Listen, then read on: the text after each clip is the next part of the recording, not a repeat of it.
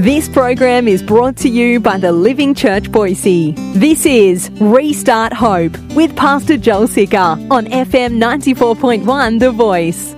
How can a loving God let suffering? In India right now, thousands of people are dying. And I'm sure the believers over there are asking the question, how can a loving God allow this to happen? I'm telling you, it's sick and it's bad theology when you say it's because of their sin. It's because they're idol worshippers. God is sending the disease even more strong on them. That's not the way God works. When destruction comes, we tend to distort the truth. And when destruction comes, the truth that we distort is that God is not good anymore. And hence He doesn't love me anymore. And He's using His power in an unjust way. He's using His power in an invisible way. I don't see Him, and He's a mischief maker. In Mark chapter 4, Jesus tells His disciples, He says, get in the boat, we'll go to the other side. And they get in the boat, and they begin to go. Jesus has done a full day of ministry, and they're in the boat, and they begin to go, and Jesus is asleep in the stern of the boat, the Bible tells me. And you know what happens. There's a great storm. There's a great storm, and the wind begin to blow, and the waves begin to rise.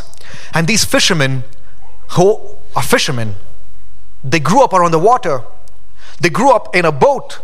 They're fishermen. They know how to swim. They've seen storms before. They've seen waves before. They've seen winds before. But this was different. And they begin to freak out, and they're trying to row as hard as they can. They're trying to steer the boat as the best they can. They can try to stabilize things, and they're unable to. And they go to Jesus and they wake him up and say, do you not care that we're going to perish? Do you not care that we're going to die? Jesus told them, we're going to the other side. When you go through storms, please listen to me. When you go through storms, it's easy for us to distort the truth. When you go through destruction, it's easy for you to turn around and say, do you not care? God doesn't care for me. And maybe you're sitting at home this morning and you didn't come to church because you feel like God doesn't love you and God doesn't care for you. And that's the biggest lie. And Satan is a liar. When you go through storms, sure, it can seem like God is asleep, but He's very present. And they wake Jesus up, and Jesus wakes up. And He says, peace, be still. And the storm has to shut up. In fact, let me read this to you. It says in Mark chapter 4, verse 39, and He awoke and He rebuked the wind and said to the sea, Shalom, be still. And the wind ceased, and there was a great calm. And He said to them, why are you so afraid? Have you still no faith? What do you do when you cannot find faith because of the destruction around you, and you begin to distort the truth, and it seems like God cannot be found, and if He is, He's asleep? What do you do? What do you do? Do you go and distort the truth? Do you give in to the destruction and change who God is? In fact, the Bible tells me over and over and over again. Permit me just for a few verses to encourage you. Psalm chapter 107 verse 1. Oh, give thanks to the Lord, for He is good, for His steadfast love endures forever. For you, O Lord, are good and forgiving, abounding in steadfast love to all who call upon you. Oh, taste and see that the Lord is good. Blessed is the man who takes refuge in Him. Surely goodness and mercy shall follow me, Radaf, all the days of my life, and I will dwell in the house of the Lord forever. Nahum chapter 1 verse 7. The Lord is good, a stronghold in the day of trouble. He knows those who take refuge in Him. In fact, in Isaiah chapter 43 verse 2, it says, when you go through deep waters, I will be with you. When you go through rivers of difficulty, you will not drown. When you walk through the fire of oppression, you will not be burnt up. The flames will not consume you. God did not say you will not go through waters. He did not say you will not go through fire. He said you will go through the waters, but you will not be drowned. You will go through the fire, but you will not be burnt. I want you to know that in your theodicy, in your study of how can a good God let bad things happen, know that God has put us in this world where there's sin. God has put us in this world where there's suffering. That's why He says, take heart, for I have overcome the world. But He says, when you're in the furnace, there'll be another man with you. When you're in the lion's den, I will be there with you. I will shut the lion's mouth. When you're in the doctor's office, I am with you. While you're walking out of the office when they fired you for all the wrong reasons, I am with you. When your sale falls through, I am with you. When you find out that your daughter is pregnant, I am with you. When you find out that your marriage is breaking up and you're going through a divorce, I am with you. Lo, I'm with you always, even at the end of the age. You will go through suffering, but I am with you. I am a good God. I will always be good, and I will always be good through you, even when you're going through the fire. You might not understand why. Just hold my hand. Just hold my hand. Stay close to me. Don't change your theology. Don't look at the destruction around you and the arrows that's pointed towards you and doubt me.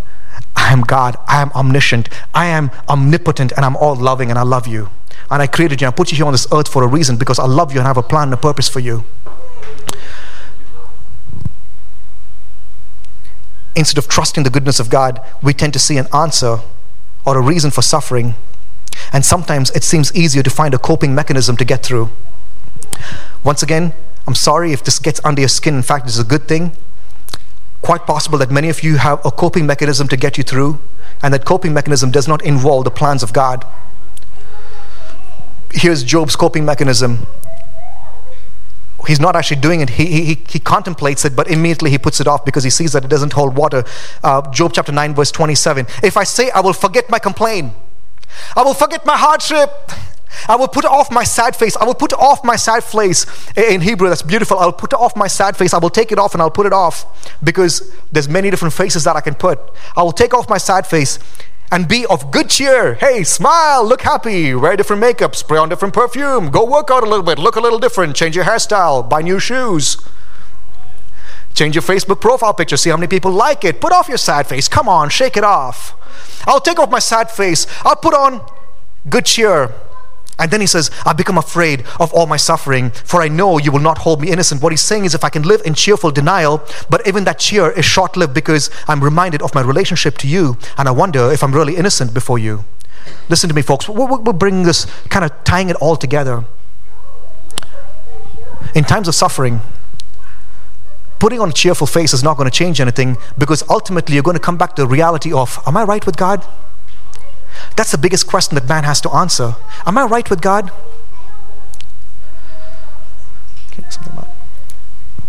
Am I right with God? Because no matter how much you try to laugh and joke and watch stand-up comedies or comedy or movies, even in your dreams, it would come back. What are you going to do when you stand before God? What are you going to do? Are you going to try and crack a few jokes and say, God, we're cool, right? Can I do that? You see, I told you this last week. Sin is so devastating that God had to enter into the world and live a sinless life because nobody else can do it. And laughing and joking and putting on a cheerful face is not going to save you from that ultimate judgment when you stand before God. Job says his second coping mechanism, maybe, smoking some weed and laughing is not going to help, but maybe I'll do this. I'll wash myself with snow and cleanse myself with soap. Yet you will plunge me into a pit, and my own clothes will abhor me. He says, maybe this is what I should do. Maybe I should just get more religious, do more good works, go help out in the soup kitchen, come to church more regularly, help on the worship team, be a leader, And he says, even if I do that, even if I try to renew my efforts and try to be a good person, my goodness will never be enough. What Job is getting at is, no matter what's happening around me, ultimately what will bring meaning to my suffering and my existence is to know that God and I are on good terms. Because if we are on good terms, no matter what's happening around me, it doesn't really matter. Job realizes, please pay attention, Job realizes that the worst kind of suffering is not standing at the graveside of a loved one. The worst kind of suffering is not getting news from a doctor's office that you only have 5 months to live. The worst suffering is not losing your job. Please listen to me. The worst suffering is not living single for the rest of your life. The worst suffering is not having your spouse cheat on you. The worst suffering is not who's running the nation or who's running the world. The worst suffering for you and me is knowing that you have to go through this life devoid of a relationship with the one who created you. Please listen to me. Because when you have that right, I promise you, and I'm willing to bet everything I own on this. When you have that right, you can walk through this life with confidence, with hope. And my friends, those are the two main ingredients in faith. You can walk in this life into a lion's den. You can walk into this life with haters all around you. You can walk into this life, and in fact those haters is what God will use to empower you to stand strong and to say, how do you like me now? I'm not going to distort the truth. God is good all the time. Oh, destruction, bring it on, man. Because Jesus, when he came into this world, please listen to me, we're going to bring this to a close. Jesus, when he came into this world, he brought meaning not only to the life that you live, but he also brought meaning to your suffering. In fact, this is number 3. Job says in Job chapter 9 verse 2, he says, how can a man be in the right before God? How, man? How can I know that Jesus is in my boat? How can I know for certain that, okay, fine, there's storms in this life and I'm being tossed and turned around. I've been a fisherman all my life. I know how to navigate storms, but this is bigger than what I can handle. I need someone greater. I need someone who can calm the storms. I need someone who's the master of the waves. I need someone who can silence the enemy in my life. Is there anybody over there that needs that in their life right now? And I know that what I'm walking through is much more greater than what I've ever anticipated and what I've been trained for, what I went to school for. I need a supernatural move of God. But how do I know that He is in my life? How do I know that He is in my boat? And Job says that I do not know how to find this. And he says in verse 33, there is no arbiter, that's no empire, no referee, no judge between us who might lay his hand on both of us. There's no one who can be a mediator between me and God. Oh, I hope you're excited and sitting on the edge of your seat. Job, you're suffering and you say, if only there was a mediator between me and God, because I will go through anything in this life if I just know that God still loves me, that He and I are fine. If there was someone who would stand in between and put his hand on me, put his hand on God and say, hey, listen, Job, you're fine. Don't worry. Let me tell you about what's happening in heaven right now. It's not about you, man. Joel's going to preach about this 2,000 years later, 3,000 years later. Just chill out. Just go through this for now. Go through this fire right now. Don't distort your theology. Don't look at the destruction around you. Because Job, there is a Redeemer. There is a Redeemer. There is a Redeemer, Job. And Job is like, I wish there was someone, a mediator, a middleman. Number 3, there is a Redeemer who shatters doubt and unbelief, who obliterates doubt and unbelief. There is a Redeemer. I'm preaching this message in faith because I know that sitting in this room and at the sound of my voice are those of you, 3 kinds of people. Okay, number 1, you're sitting here, you're blind. You're blind, and you're prideful in your blind arrogance, and I love you. I love you so much that I will tell you this. You sat in church smug all your life. You're like, I got this figured out. But then the storms came, and your faith began to shake, and now you are here, and your faith is gone. It's nowhere to be found. And what you have left is just a good charade, a good face, a good act of hope. You have the verses, you have the songs, but you lack the faith without which it's impossible to please God. And you're blind. And I've been praying that God will supernaturally open your eyes to see how blind you are, because that's something that only God can do. The second kind of people are people who are dead. They're not blind. These people are dead. These people are sitting in their own arrogance. They don't care about God. And you think that you can actually live this life by your own ways, like that good old song, I did it my way. That's a song they will be singing in hell.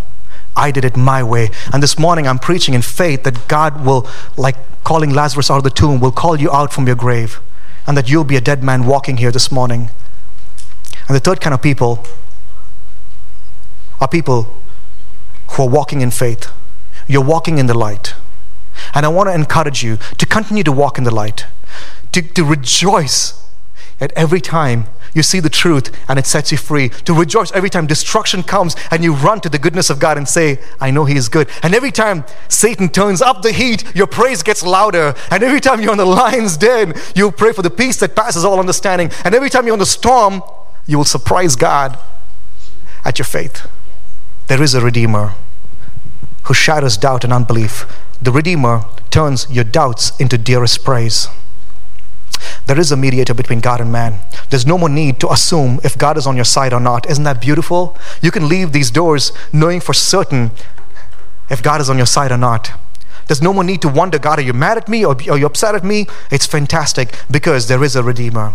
Jesus, God's own Son, the precious Lamb of God, the Messiah, the Holy One. We sang about Him this morning. And Job recognizes that he's created by God. In Job chapter 10 verse 8, he says, your hands fashioned and made me, and now you have destroyed me altogether.